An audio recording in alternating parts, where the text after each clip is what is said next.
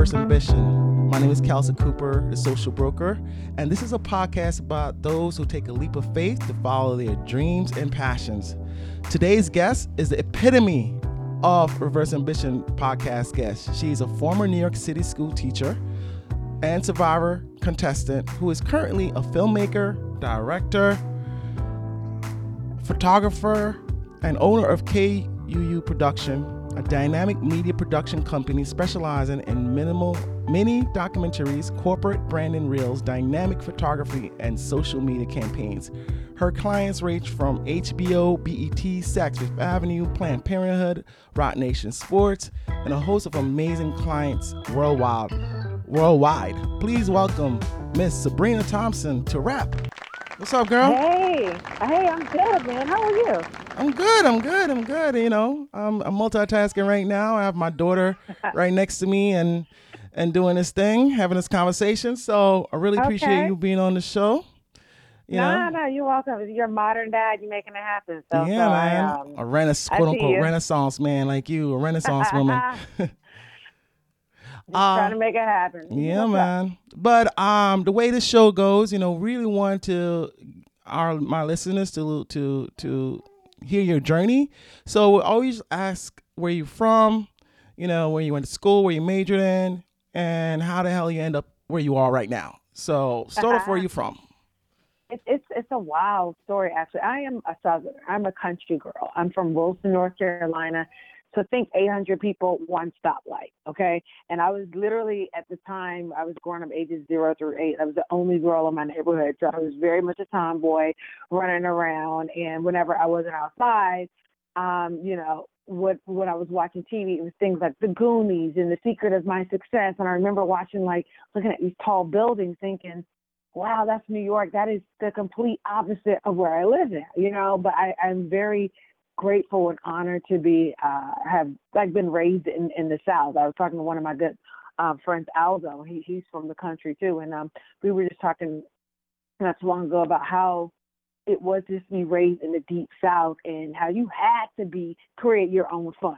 It was just a backyard and grass, and you had to use your imagination, So I started looking back on it now, back then you just like, oh man, this kind of sucks, or there's nothing to do. But we created our own fun. I think that was the base of my imagination. But it started off very, my mom, my dad, my brother, living out in the country. And what I learned with my first, I guess, true talent was I was fast. I was a really fast young girl running, whether or not it's through cornfields, tobacco fields, and just racing other boys in the neighborhood, which later translated to me just being very good in track and field, my mom and dad entering me into, AAU, Junior Olympics. And I won my first national championship at the age of, I was 10. And it was 1988. And it was the same year FloJo won the Olympics. And so my parents dressed me up in like a one-legged tight situation. Wow. And yeah. Baby FloJo going, huh? Yeah. And it's so crazy. And so I was just happened to be blessed with a really good, parental support system. And we traveled around the country running track from ages 6 to till I graduated. And by the time I got to to high school, I was around 16, 17 years old. And, you look back at it now, you don't really see it then, but literally I had 58 full scholarships.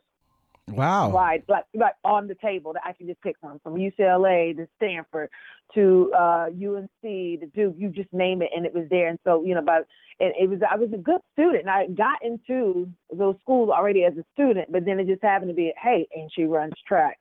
And so I eventually went to UNC Chapel Hill. I started off at LSU first, and then after 2 years, I transferred, and it's no one you knows wanted to about come back home. LSU.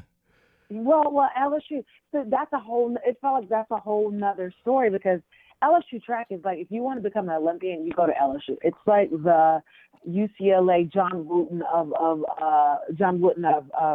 basketball. It's when I got there, they had won 10 straight NCAA championships. And so there was I was good coming out of high school, All-American, but when I got to LSU, it was a whole different level. And so, it was good. It was competitive. But while I was there, I developed an eating disorder, and it was just really wild because at that time you're thinking like Black girls don't have eating disorders, that's only for white Right. girls. And it's so funny because I didn't even really know that I had an eating disorder because in my head it's like, okay, eating disorders when you eat and throw up, Mm. or when you don't eat at all. And I wasn't doing either one of those two things. What I was doing every Tuesday, we would have to weigh in, and I was taking laxatives like Monday, trying to rid my system of it. And so it was just really crazy. And so I knew in order to save myself and my sanity, I would just have to leave. So I transferred, came to North Carolina, back to North Carolina, UNC, and it was probably one of the best decisions of my life, not only health-wise, but career-wise.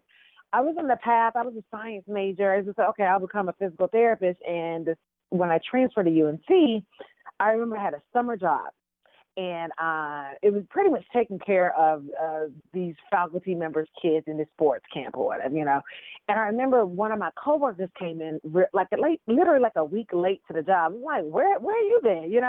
She's like, oh, I was doing an internship in New York. So it was this little white girl. I said, internship? What's an internship? I had no clue what an internship Wow. was here, and so I was like, what? She said, oh, I just came back from the View. I was there I said, what? And so keep in mind, this is a time where there's no cell phones in college. There's I don't remember using Google in college, although I'm No sure it may social have been media. around. Like no social media, none of that. So I remember, and so I talked to her for a little bit, and so I was just like, I don't really like the major I'm in now. She said, well, what are you good at? I said, I'm good at talking, right? So she was like, I'm good at telling stories. She was like, okay, maybe you should think about changing to communications. So long story short, what I did to get my first internship was this. I went back to my dorm room. I had a VCR, okay? So anything that I missed in class, I taped for the most part. So what I did, I went home or to the dorm and taped 5 of the top shows that I always watched, and one of them just happened to be Ricky Lake. And so what I would do, the reason why I taped it, I would scroll all the way up to the credits. And because the thing is, I would call 411, call like ABC or NBC, and then what was I going to do? Ask for the internship department? Like I just didn't know where to go. So I said, okay, I need a reference thing. So that is how I would cold call people. I would just get the names Wow. off taping it from the VCR, and I just so happened to bug the shit out of somebody from Ricky Lake, and her name is Amanda Zucker. And it's kind of low key stalking, but persistence. And she just said, look, listen, we have 2 more spots left open. I'm just gonna, you called up here every week. Either you're crazy or you're good. She said, I'm just going to give you a chance. And the thing is, I was on full scholarship, so there's no leaving for a semester. Right. But the crazy thing is that I was plagued by a lot of injuries. And so I was injured, and that took me out literally for a season. So in my head, I thought, okay, you know what? I'm going to dip out for a semester. But my parents weren't having that. But sometimes you just got to take a leap. You just got to take a chance. And what I did is, like, I didn't know anything. I took like a $500 loan out, which, you have no credit at the time, no nothing. And I had an old teammate whose sister lived in Harlem. I said, she had an extra bedroom. She said, hey, she can stay here just as long as she pays like one bill. And I did that for 3 months. And I literally took, And so what I did, I just hustled. I worked at Gap at night, and in the inventory. And then by day, I worked these crazy long hours at the Ricky Lake Show. And for me, that taught me it's so crazy. Some of the wildest, craziest talk shows that have Black and brown people up there behind the scenes. The producers are like Ivy League. I was like, hold on, all these white cats back here going into these green rooms, hyping up these Black folks from the craziest parts of the United States for them to look absolutely crazy on national TV. And so, but I learned and I watched and I observed that as crazy and as manipulative as that was a skill to be able to go in and pretty much code switch, And so I sat back, watched, learned a lot from that, and I learned how to work in the spur of the moment. I learned how to work when shit hits the fan. How do you make something out of nothing? And so I went back, graduated, and they remember that I did such a good job on the internship. The same people that created the Ricky Lake Show now had created this show called the Judge Hatchett show. And so Mm-hmm. basically, just think of a court show with some badass kids, you know. And so Mm-hmm. parents would call them like, "Oh my God, my little Kelsey is acting a fool. I think he's about to join the gang. Please help." And so my first job out of college was pretty much I was an associate producer, thinking of interventions for these kids, whether or not it was a kid that overate and they needed, and I needed to send them to fat camp, or like, you know, the kid that was thinking about getting into the gang. We said, okay, you know what? One day we're going to make him sleep overnight in Skid Row, but the next day we're going to take him to the Steve Harvey radio show to see what two avenues he or she can go down, you know? And Mm-hmm. so I did that for about 2 years, and it was a wild, fun, ridiculous, absolutely insane ride. But I got no money, you know? It's just, Oh, you it know, was you're 20. free? Yeah, no, I mean, no, it wasn't free. I was getting paid something like $450 a week, you know, like something Wow. crazy. Yeah. Living in New York City, you know, so you can Right. imagine that. And although New York wasn't as expensive as it is now, it's still New York City. It's always been Right. expensive, you know. So, but when I worked 90 hours a week, got paid overtime, I didn't even have time to spend that money, any Mm. extra money I had, because I was working that long. And so, but it got to the point, I said, you know what, a lot of these shows are trivial.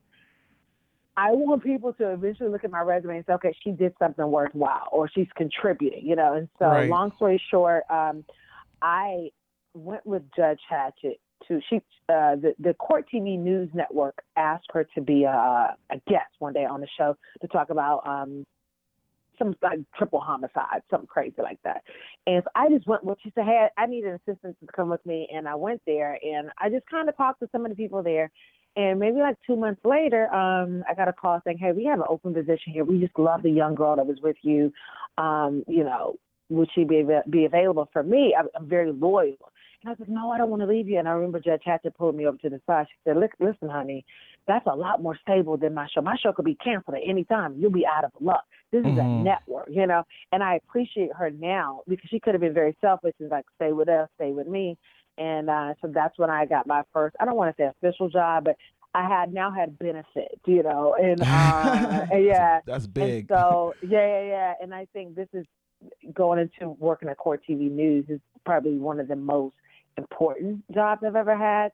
So long story short, these are real criminal cases. So I covered the R. Kelly hearings from back in the day, the 10th Wow. anniversary of the O.J. Simpson trial, the international war crimes of Saddam Hussein, like wild stuff in my mid-20s, you know. And Yeah. What so was your What I was your duties at these shows? Like, what was my what? what did you do? You know, on your day to So day. I was a booking producer for Court TV News. So basically, let's just say, for example, let's take the Michael Jackson molestation case. So I covered that.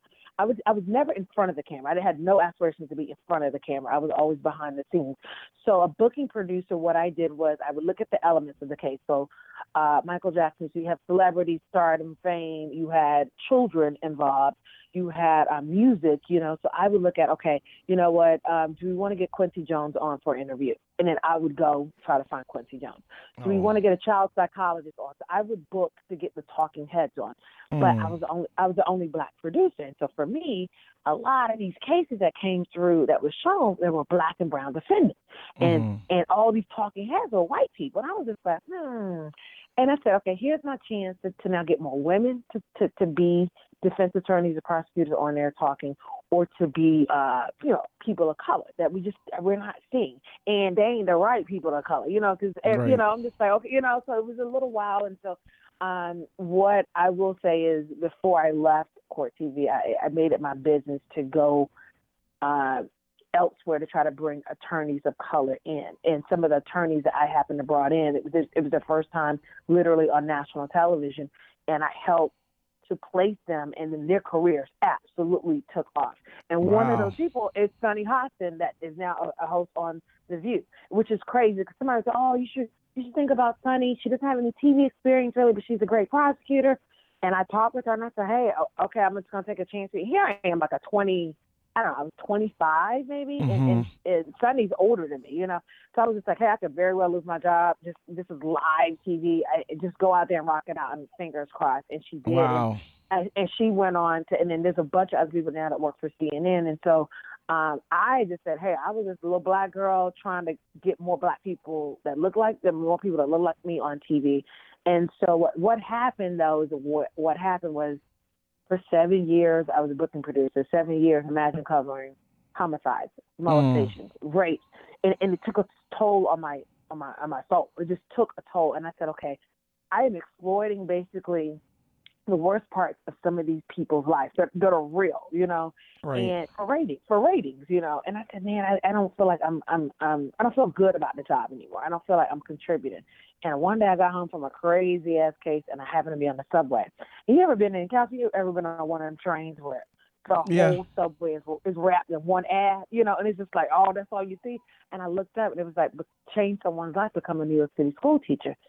And I'm like, whatever, like whatever. And it was like New York teaching fellows, right? I kept looking around. I was like, fuck out of here. Excuse me. I don't know if I can curse up here, right? And I was Good. like, It's all good, love. okay. It's all good. Okay, all right. And I was like, there's no way I'm going to become a school teacher. And then I just happened to go on the website, and the deadline was like in 3 days. And I applied, and lo and behold, I got into the program, and it's a fast track program. Basically, you teach during the day, you go to grad school at night. And so the city of New York paid for my master's at Long Island University, but you're really thrown into a situation. You don't get to pick the school or the neighborhood. So I lived in Brooklyn at that time for at least a decade, but had never been to Brownsville. And that's where they placed. I said, Brownsville, like what, Wow. Man, and I got off the train. I remember going for an interview, and this is before Google Maps. This is when you had MapQuest. Right. I printed the shit out, and there I am in Hills, and I got off, and I had this paper in front of me, and I'm surrounded. This is hood for anybody that's in Brownsville. And I said, oh, let me put up my little piece of paper. Let me get in my flip-flops and just go to the school, right? And so I taught English and public speaking and debate for 4.5 years. And I'll tell you why I didn't get to the 5th year. It was like a half year. And to seniors. And it was eye-opening. Eye-opening because here I am, a lot of my family's like, oh, my God, you're going to quit this good paying job at Court TV with great benefits to be a school teacher, like in Brooklyn, and I'm just like, hey, this is just, sometimes you just got to go. You were And you burnt hear out from the God Court talking to TV, you. right? You were done. I was burnt out. I was done. I didn't feel like I was contributing, but also it was just, I've always talked to God where I'm just like, listen, God, please don't whisper to me. Please tell me straight up, like what do I need to be doing? And sometimes you got to be careful what you pray for because God will send me stuff right? straight billboard, and I'm just like, oh, and it's like some old Bruce Almighty stuff. And anyway, I took the call, went to go teach, and a lot of the students are very smart, but just lived in such unfortunate situations. And but I feel like they taught me more than what I taught them. But it was very, I would close the door, get real no nonsense because I taught 12th graders. Some of them were 21. At the time, I was 28, Wow. And I'm just like, hold on, how y'all feel in high school? And why you on a second grade reading level? How'd y'all get to me? And so for me, it was an eye-opener. It was an eye-opener, like, it was crazy. And so one day, and I knew I was going to teach forever, but I knew I was going to, I'll be there for a few years. And the Cal said, you want to talk about taking another leap, another crazy leap is, so basically, I got a notice saying from the Board of Education, due to budget cuts, they were going to have to pretty much lay off like something like 3,000 cops and 5,000 teachers, something like that. And so, it's kind of one of those first hire, first fire ordeal, and I'm just like, what? So they laid you off from Board of Education? No, I didn't get laid off. I was just put on notice that it may go down. So I was like, really? Did I just leave my job at Court TV to go teach to get laid off? Like, and I remember not panicking, but just thinking like, for real, God, like, what you want me to do with this, And 48 hours later, no, I shit you not. So, well, first, I'm a cursing Christian for anybody. Anyway, so, forgive me. I love it. I love it. I went to my mailbox downstairs, like physical mailbox, and no, not physical mailbox. I checked my email. That's what it was. And the email said TV inquiry. And so I'm thinking of some of my old buddies back at Court TV or Ricky Lake, whatever, needing me for a project. And the email went like this. Hi, Sabrina. I know this is a shot in the dark, or this is a long shot, but bear with me. My name is Penny. I'm one of the lead casting producers for the hit show Survivor on CBS. So I'm like, whatever. So I'm really thinking it's one of my homeboys, Steve, just playing this crazy joke, right? And it was a long detail email. I'm not like, Steve ain't this detail, right?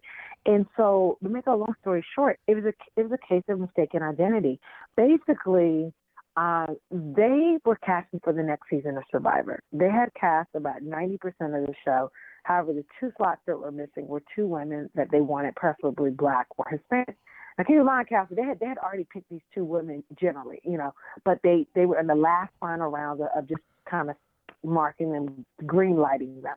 So what they do, they were pulling these pictures from the internet to put with their electronic profile so that Mark Burnett, the TV guru, creator of The Voice, Survivor, The Apprentice, all of that, could put the final stamp of approval on it and so they could be on the next season. Yo, why did a black lady that they had chose? She was like 60 years old, professional, like bass fisherwoman out in Houston, Texas.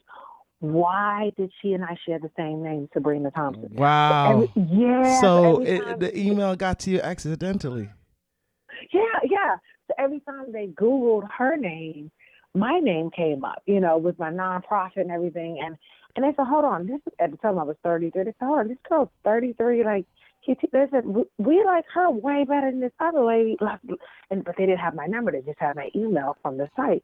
Right. And I got the email, I responded to them. So I really, again, I thought this was my boy Steve. And I responded like, Steve, get the fuck out of here, blah, blah, blah. And I said, hold up. Right, literally. And then by the time I got to the end, I said, P.S. if there's any validity to this email, call me at this time tomorrow. And they did. And Kelsey, 18 days. And I had no heads up. 18 days later, I was... shipped away to some random island. Yeah, I was in the South Pacific.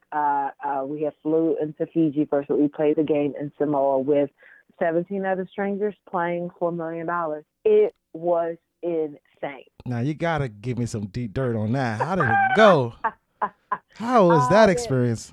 That was crazy because listen, black folks don't usually do well on Survivor. We just don't. Like, not to say we're not survivors, because God knows. I mean, look at our history, Right. But being out in the wild with other folks who may or may not be crazy, got to make our own fire, fish, and all that. Listen, although I'm from the country, I've never made a fire. I've never gone fishing, all that stuff. So for me, the elements is not what got me. Literally, you have one pair of underwear for 39 days. It's whoever survives. Yeah, Kyle. It's whoever survives longest out of 39 days in a series of fun and really grueling games that you play.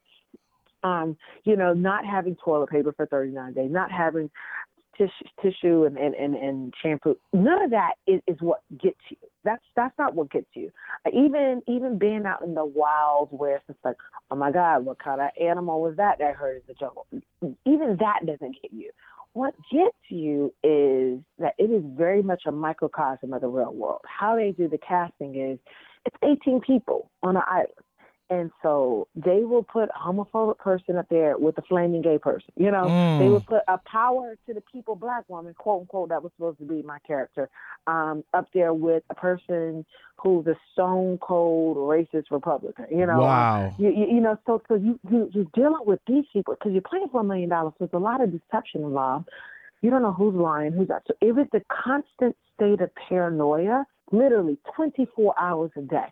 And you couldn't trust anyone, but you had to trust someone for an alliance in order to get to the end. So it's a total mind fuck, total mind. And I tell people all the time, like, that's reality TV. I'd say 95% of that show was like real. Like, we saw doctors twice a day. We had a psychologist or a psychiatrist on, like, pretty much hidden in the jungle every 3 days if we needed to see them. That was real. What you see with Mob Wives and like love and hip hop and all, that's situational TV. That throw you in the, let's go to dinner and somebody X's pop stuff or whatever. That's a different, this right here, somebody could have died. They weren't going to let you die, but it was very real. And so, every morning I woke up, it's funny, I didn't get one mosquito bite.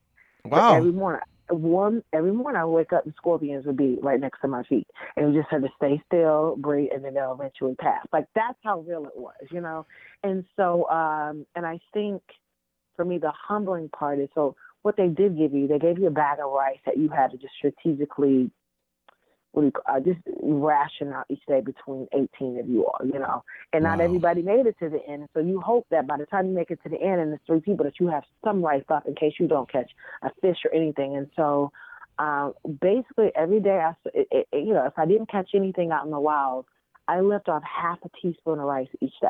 And at first we were bitching and complaining like, oh my God. And then I thought about it, maybe week 2 in, like, whoa, there are people around the world that really live off half a teaspoon of rice a day. Half a teaspoon of rice every day. Yes, like how long did it last? I got second place. That's the crazy thing. I almost won. Wow. Yeah. That's dope. Crazy. Yeah, that's crazy. Look at God, right? Right. And all I had to do was just say yes. And typically I went back and I said, okay, why don't Black women, or just Black people in general, especially Black women, why don't they last long on the show? So at least in those days leading up to the show, I had a chance to go back and watch prior seasons. And so some of the Black women that went, very smart, very articulate, and I think that was their downside. And it's so messed up because it's like, oftentimes when we voice our opinions, we're seen as assertive or that we're strong and we're aggressive. And it's just us saying like, no, like, why don't y'all try this or whatever? And so I learned that those that spoke out first and those that said, hey, just gave suggestions, didn't last long. So I had to take because I have a very strong personality and I know that. And I said, right, these folks out here ain't gonna take that. Well, this is for $1 million. Let me just kind of calm down or just play under the radar a little bit. And that's what I did. And basically my social game was good. I learned, okay, oh, this is Calci. He's from the East Coast. He has a daughter. His mom and dad did this. I would know everything about you personality-wise. And the thing is, the game is it's other 39 days. It's very long, but it's very lonely. And so, and so I think that was the closest I think I've ever been to God, because you just can't. Every morning, literally, I would wake up and see like double rainbows out in the South Pacific. Wow. But I can't enjoy it with people that I love, because it's like, okay, I'm sitting here dirty, haven't taken a shower in like 2 weeks. Right. These people are crazy that's next to me, but it's absolutely stunning. But I don't know how I could really appreciate it knowing I didn't have the basics, and so I know when I came back to the United States after the game, it's how was your psyche after that? Simple. Oh, it's crazy because you have access to psychologists and psychiatrists up to 3 years after the show. That's how real the show is, Wow. You come back and you have this, you're not used to sleeping in your own bed, because over the last 39 days, just for warmth and survival, you have snuggled up to, I don't care if you're gay, married, or whatever, like, hey, you're a warm body, and I need to sleep next to you just to stay warm. And that's how everybody's minds function. And so when your bodies have gotten into rhythm like that over the past 39 days, it is a pure culture shock when you come to your bed and you're not on clean sheets and you're just like, what, this air conditioning? Like, it's wild. It's wild. And so, it was a life-changing experience. And so what I did, the reason why I didn't, it worked out perfectly, because what happened was we filmed this summer.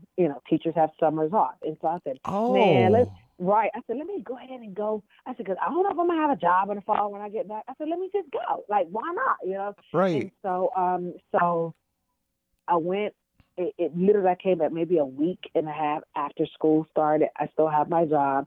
But I just came back a little bit later, and I knew at the time I had did so well on the show, and that I said, listen, either I won or I got second place, because the thing is, you don't know until you get back to the live finale. And I said, you know what, this is my way how I'm going to transition out of TV. I said, and so basically the winner gets $1 million, second place gets $100,000. So I got $100,000 for over 39 days, and I took a nice chunk of the money and invested it into my company, Crew Productions. And so basically I said, the only way I'll get back into media is if I am pretty much controlling the narrative and telling our stories, because for years I worked at these talk shows and these networks where, I was being told to manipulate these people for ratings, and they were my own people, and I'm just I can imagine how that made you feel over time.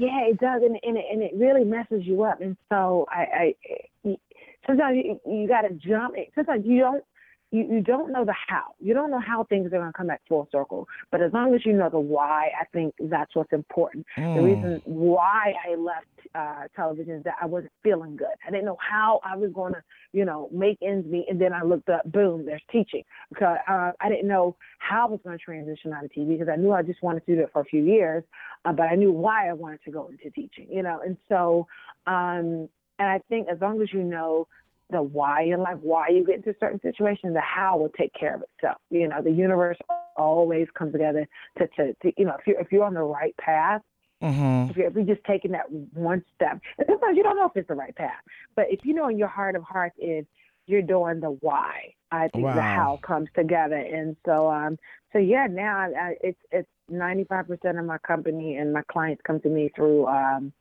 word of mouth, and it's crazy because I started off only being a photographer. I said, I want to photograph kids, and this is how I can still stay in contact with, the younger people, but still be artistic and Were you self-taught? People's stories. Yeah, I went to YouTube University. Wow. Yeah, and I tell people all the time, man. I said, listen, I think when I went to UNC and LSU, it gave me a good, obviously, a networking, especially UNC. The alumni system there is crazy.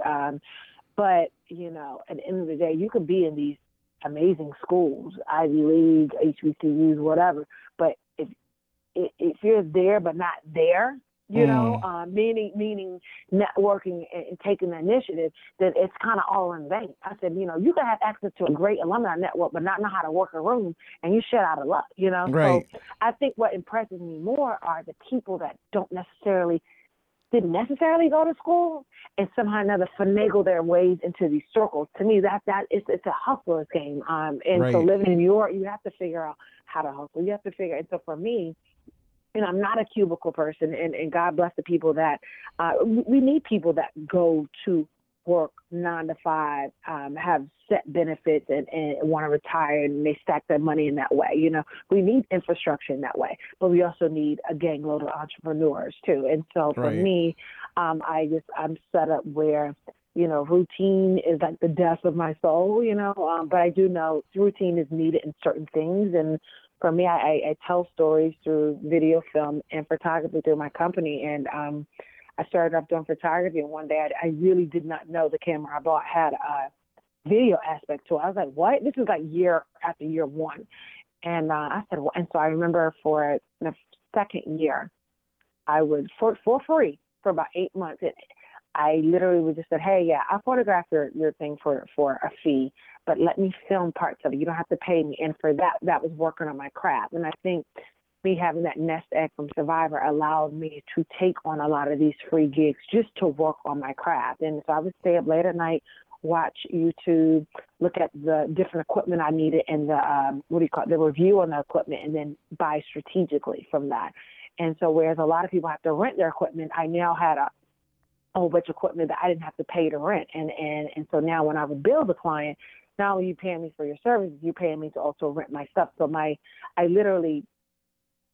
stuff paid for itself, basically, within the first couple of gigs. And I think my first true gig that really set off my major clients is like one of my friend's husbands worked was doing this project basically at Duke University. And basically there's a lot of Black professors there looking at why is it that Black boys had such a big margin between their white counterparts in education and so forth. So they looked at trauma and childhood education and nutrition and all that. They had 10 years of studies done, okay?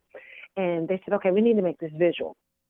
So they came in, they said, so pretty much I sat with like these tenured, very prolific professors at Duke, and they wanted me to film them giving a PowerPoint of their 10 years of research.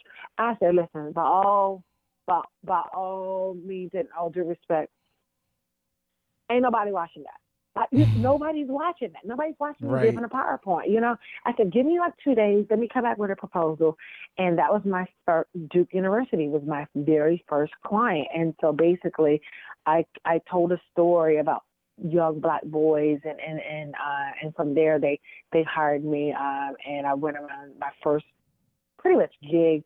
and I did 10 small projects looking at Native American boys, African American boys, and looking at suicide rates and so forth. And basically, I would just go around the country telling stories of different organizations that no one knew about. Maybe it's the plight of gay Black men between the ages of 18 to 30 in D.C. and how their life looks different. Look at that. Look at our producing skills coming into play.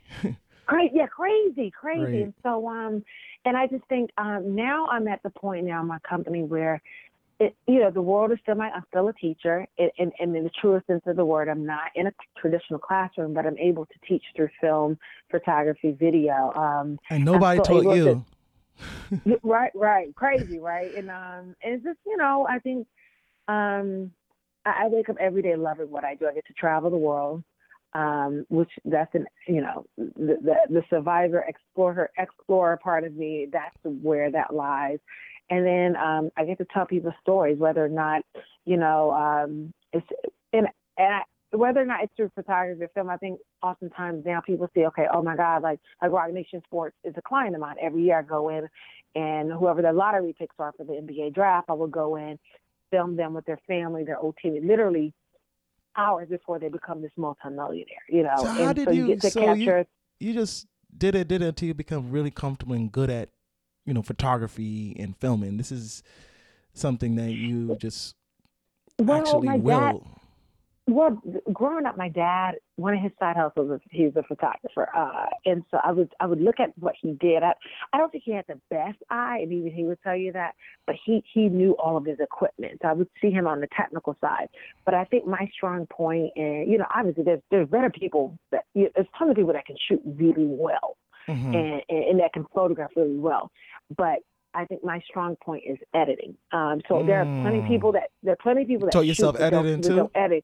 Yeah. So editing is what I really taught myself on through YouTube, just the technical part. But the telling of the story part is working in live TV at Court TV News. Wow. Or working at these wild talk shows where you had no time really to craft a story together up in minutes and in seconds. And how do you do it in a way that is sensationalized, because it is entertainment at the end of the day, unfortunately. Yeah. But that's also engaging and that is responsible. Mm-hmm. And so now I'm able to do it like, hey, and listen, my company is not for everyone. If you're looking for that person that's going to come in with a crew and just shoot for 8 hours straight and give you a link with that, that's not me. My company specializes in, let's say, Kelsey, you have a startup tech company, and your tech company services X, Y, and Z, and this is what y'all, and it's a very complex company. You bring in a small boutique company like me to pretty much summarize what your company is in a 90-second story, basically. Right. 2-minute story, because now we live in an age people don't watch commercials. Right. So companies are moving away from paying millions of dollars to these advertising companies to coming to smaller boutique companies like mine and saying, hey, can you tell this story? Like, for instance, Verizon is a client of mine, and so they brought me in. Look at God, yo. I'm just listening to your story and like, how did you get here? Like, just by you just really, living your truth and not being afraid to do so. That, but Cal, it's also too about friendships and people. I literally, it's word of mouth. So, I think people at the end of the day work with who they like. They work with who they can gel with. Because at the end of the day, you could teach me a whole bunch of tech stuff, but I could be a bona fide asshole. You're not going to want to work with me in the office or out on set somewhere, So relationships are very important. And so I would say how I got Roc Nation Sports, BET as a client, Planned Parenthood as a client. How I got those three big ones, and maybe in Saks Fifth Avenue, basically all came from things I did for free or very low budget. So basically, I have some friends that say like, oh man, I'm not going in and shooting a 2-year-old birthday party. Not when I have clients like Vogue or whatever. And I say, listen, okay, that's you. And for me, the heart and soul of, I don't make a ton of money off going and shooting a birthday party that's $5. That's the heart and soul of my company. I love, like, these families have been, I filmed their wedding, and now they're on their second and third kid, and I photographed their birth of their kid, and so I've lived with this family. And so, they get to know you. Yeah, and the dad just happens to be executive at Nike and said, "Hey, my people over at Rock Nation Sports need someone." So you see how that works, you know? And Yeah. so Yeah. and I said, "Oh," and so one day I did a surprise birthday party for like somebody that was turning 50, and the lady said, "Listen, I don't have a ton of money, but I've known her through the years." I said, "Listen, just throw me this or whatever." Someone that could not make that birthday party saw it. He was he was a top executive for this law firm. And right now Mm. they're one of my biggest clients. He said, "Hey, who did this video?" It was like, "Oh, it's the homegirl." It was like, "Oh, she black."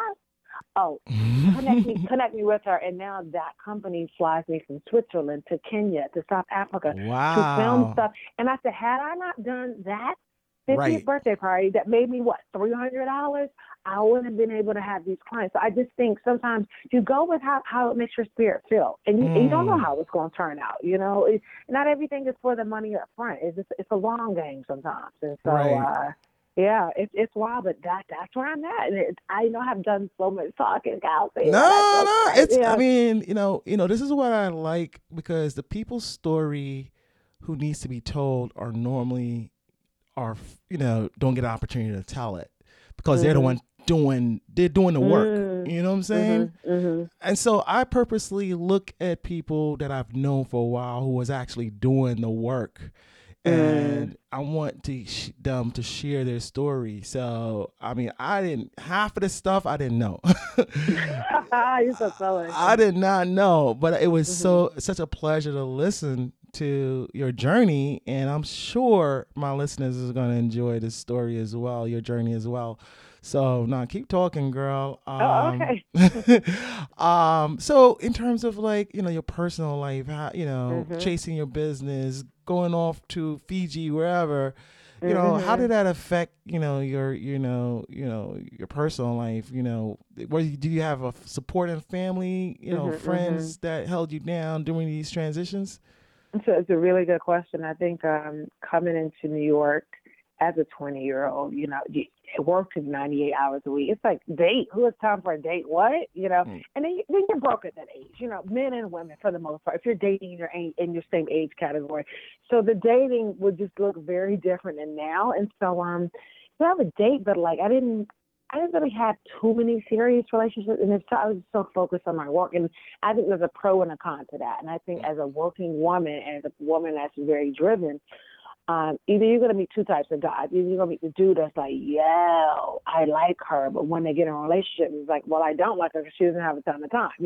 Right. Or you're just going to meet the dude that's just like, yo, I'm not even going to bother you. But I'll flirt with you all day long, but I'm not going to bother you. And it's just like, and I got a lot of that second part, where Mm-hmm. we remained friends and we flirted, but we would never take it beyond that because it's like, yo, I respect and I admire you so much. I don't even want to Mm. mess up your game because I ain't even on my game right now. And they would come back around like 10 years later. Like, it never fails.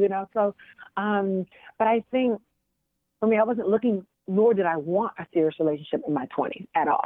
And everybody has a different love story and how they met, whatever. I said, but, I mentor a lot of young girls that are in college, and, you have your meltdowns in college because some dude that did this, that, and the other. And I said, that's going to be natural. I said, but, really, while you in college, have your fun. I'm not saying lose your soul in the process, but have your fun. I Right. said, you have the rest of your life to be, in a relationship. And so in my 30s, I said, okay, you know what, maybe I want to kind of, start looking or whatever. And dating, I think, in a bigger city is more challenging. I don't think it's hard to get a date. I do think it's harder to find the person with the same mentality of wanting to settle down in the New Yorks and then the LAs and then the Chicagos and maybe in the Atlanta region because everybody is on their hustle trying to get, whatever they want to get for their career. And so, and I have such a great love story. So basically, I just got engaged this past January.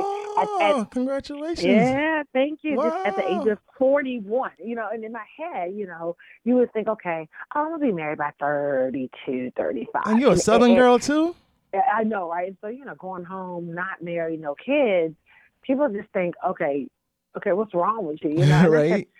almost all of my friends are not married with no kids in a bigger city, but when you go to some of the slower cities, it's just unheard of. So anyway, but I never, think there were times I'm just like, oh my God, I want a kid, but I said, I don't want to do it without knowing the person. And, I wanted to do it in a more responsible way. I said, God Right. bless the parents that there have some girlfriends that literally said, no, I want to be a parent at all costs. And they said, I don't have to be married. And listen, that works for them, but me, the way how I'm set up mentally, I was like, no, I know I don't want to be that person getting up in the middle of the night by myself. Then I would need that person to rock out with. So, but long story short, again, you just, it's about making that leap. So basically, I remember I told you I went to LSU and then I transferred, right? So while I was at LSU, I remember my dad and mom dropped me off, and neither one of them had went to college. Never went to a 4-year college, and so it was very new for them. And they were telling me a whole bunch of stuff, and just out of fear, and they didn't know. And so one of my things that my dad told me was like, don't date any football players, any athletes. I was like, okay, just kind of drilled that into my head, right? And so I remember at LSU, who's huge in football, literally every week on the quad, like clockwork, there used to be this dude that tried to holler me like clockwork. And he was nice, he was handsome, real cool, and I would always politely diss him because I'm like, no, he's a football player. Like, nah, y'all Right. get down, And then plus my brother played ball in college. I know how they got down, right? Right. And I was just politely diss him, but I think the more I said no, the more he came around. And so, but we never dated. And I told you I transferred. I just upped and transferred. And back then, when you left, there's no cell phone, there's no Instagram, there's Right. no way you can DM someone. So when you were very much gone, you were gone. And apparently that following semester, school started back, and he came back on the yard. I was looking for him, and people were like, my teammates were like, dog, she transferred. I was like, what? Wow. So that was that. 20 years later, Kelsey, pretty much like a year and a half ago, one of my old teammates called me up and was just like, yo, you remember this dude named Kareem that used to try to holler at you? I was like, no. And then she started describing it even more. I said, oh, yeah, I did. She was like, yo, he just contacted me and was just like, hey, how you doing? Where's Sabrina? And I was like, whatever. Wow. Whatever. After 20 years later? Yeah, after 20 years. I was like, whatever. And so she was like, no, I said, she was like, Sabrina, and at the time I was 39. She said, you're 39? Why? I said, hold on, where does dude live? That was my number one question. She said, Houston. I said, oh, come on, please. I said, nah. I said, I don't even date dudes in Harlem, more like Houston and Right. whatever. And so the crazy thing is, I was packing to go on a trip the next day to Cuba.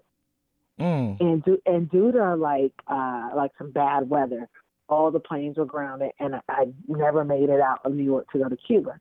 My biggest client in New York called me that day and was like, hey, Sabrina, we know this is last minute, but we need to fly you down to Houston to interview this lawyer, blah, blah, blah. Are you available? And I said, you know what? I am now because I'm not going to Cuba. And so I called my old teammate back, and I said, hey, listen, I'm going to be in Houston in 24 hours.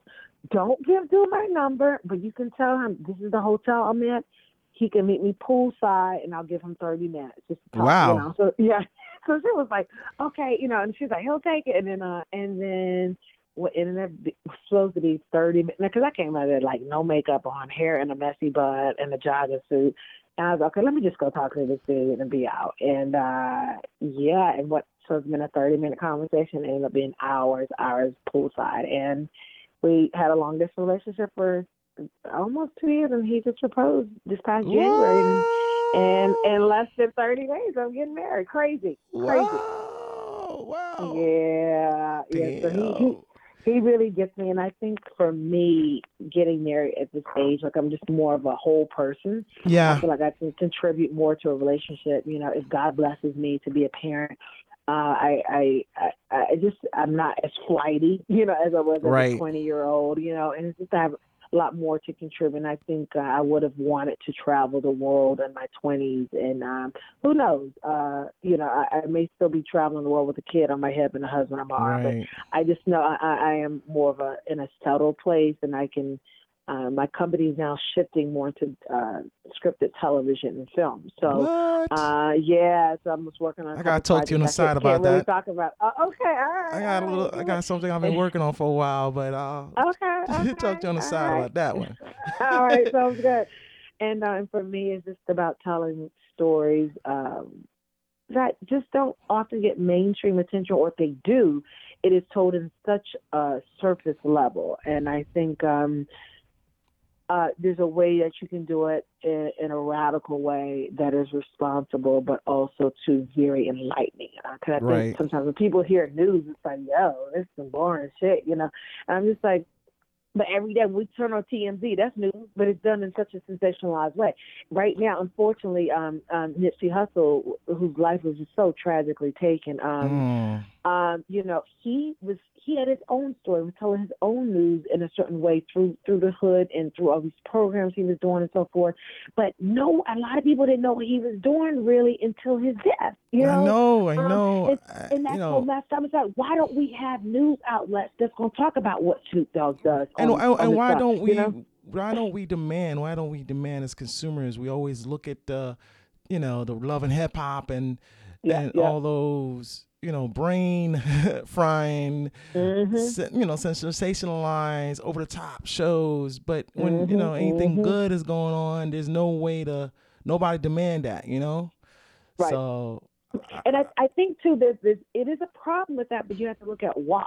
So like most of the time when people do tell these feel good stories, and it's probably at the last 90 seconds of an overall news program when they show the Mm, feel good story of the week, is that it is told with zero flavor. It's dry as fuck. mm, You know, and so it's just like, listen, I think you can bring, people say, oh, you can bring a horse to water, but you can't make him drink. You can make a horse drink that water if it's done in such a dope way. And I mm. said, I've seen people tell some incredible story. Well, not tell this. I've seen people uh, attempt to tell a story, and the story's incredible, but how they add it, how they tell it. I'm like, Mm. man, what the hell y'all do to this? Because I'm tuning out in the first 30 seconds when I know this woman got a crazy story to tell. Right. Right. And so it's just like, you gotta, there is an element to the love and hip hop. Why do these people watch this show? It is a little bit of it is to tune out. A little bit of it is just like, okay, are we about to see a fight? And it's going like part of it is entertainment. So how do we take a little bit of the entertainment part, but also tack it on to something that's serious and not trivialize it? So there's a skill and a very tight like balance being you got to walk to do that. And so, and I Right. think, and it's just like, I think one of the most profound things I was blessed to capture was so basically, I was one of Hillary Clinton's cinematographers for the last 6 months of her Wow. presidential campaign, which was wild because that came out of the blue. Basically, they needed a black girl to come in and be a cinematographer because what happened was those 9 people got shot down in South Carolina in that church. And so, Mm. like politicians, they're going in there to give their condolences or whatever. And they brought these cameramen. These cameramen were all white. These producers were white, shoving their cameras in these black people's faces. It was not received well.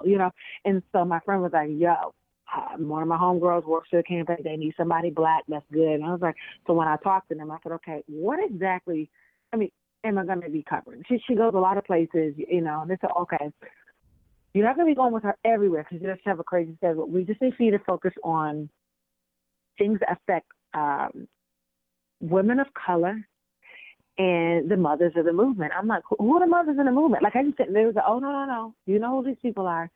You know them by their names. You don't know them by their collective names. It's like this is Trayvon Martin's mom, and James O'Brien's mom, and Mm. Eric Garner's mom. So they said you'll be traveling the country with them. And I said, well, because for them they're very single issue voters. They don't give a fuck about tax reform. They care about gun reform and what are we gonna do about these cops? What are we gonna do? So that right there, because coming from a very sensationalized talk show background and going to go film. Now, I remember when I first met these ladies, I came off the plane and they were at this big dinner at just a very casual restaurant. And so I had my camera in my hand, but I just thought, let me just introduce myself first, and these women who came, they all held hands to go say grace. And Lucy McBath, which is Jordan, Lord knows. What is Jordan's last name? Her son was killed. I'll think of his last name later. He was killed. She's now Congresswoman, but Right. she led the prayer, and the prayer went something like this. And paraphrasing, it's like, Lord, thank you for the hands that prepared this food, and Thank you for choosing us for this call, blah, blah, blah. And they were all closed. They all had their eyes closed and hands. And I remember looking up from there and just looking at them like, what? Like it was so mind-boggling for me, because these women had lost the most precious things that they lived for, okay, which were their children. And despite it all, it was just like, listen, we didn't want to be chosen, but we were chosen. And what do we got to do to not let this circle of women grow? And so when I talk to them, and we've been to Oxford University in England, to every part of the United States, and they said, listen, you said we want to be part of this group. We're not the most articulate women, and so they said, but we're made to speak in front of thousands of people about our child and how we don't want this group of women to grow. But sadly, every year it grows. And so for me, I literally would be filming and tears roll on my face. And Miss Geneva, which is Sandra Bland's mom, would look up at me like, what you crying for? I mean, these older black women would gather me the fuck up, like, you ain't leave up, like, what you crying for? You got a job to do. And I said, yes, ma'am. And so wow. so that right there, it's just like, okay, you know what? Stay focused. I'm trying not to get too emotional, because I got a story to tell. I got to tell these women's stories so that the word can get out. And so for me, that is my challenge, where, corporate clients bring in the money, but the heart and soul of my company are telling these stories of these little girls and these little brown and black boys from these communities that have been forgotten about, and they are geniuses in their own, right. And they could very well be the next inventors, or, go and have their own Silicon Valley right in Baltimore. And it's just like, wow, these stories been told, wow. because they are from the quote unquote people that the society doesn't care about, but they care about our culture, but don't care about us. So it's just, for me, it's now, getting a check is just not good enough. It's just like, if it's not purposeful along with getting a check, then, somebody else can take that. Wow. Somebody else can take that.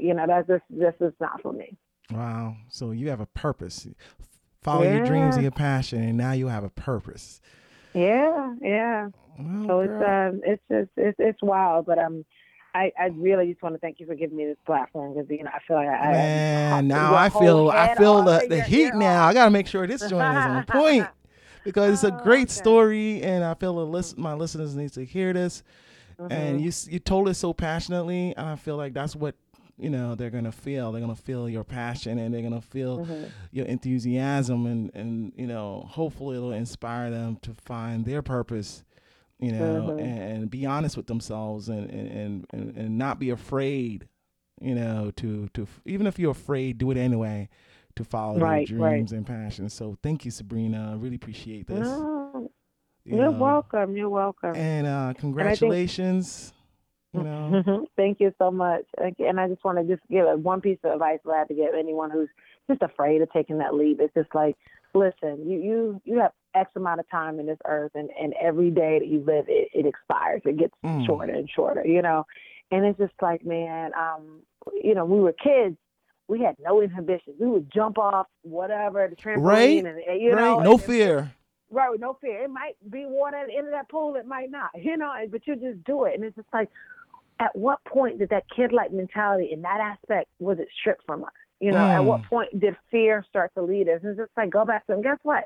Success is what we make it, If success for you is just like, listen, at the end of the year, I want to make, I don't know, $400 every month off of selling my paintings or whatever you sell, then do that. Start small. Just start. Right. Start. Yeah. Right. Great advice, and a great way to end our conversation. So thank you. No, you're welcome. Thank you all for tuning into Reverse Ambition Podcast. It is really a pleasure sharing these amazing journeys with you. It may take some time for you to find your purpose and realize your dreams, or for your purpose and dreams to find you. When it happens, don't be afraid to pursue them. Be more afraid if you don't. Trust God, trust your journey, and most important, trust yourself, and it will all work out. Until next time, I am Kelsey Cooper, the Social Broker. Thanks again for listening.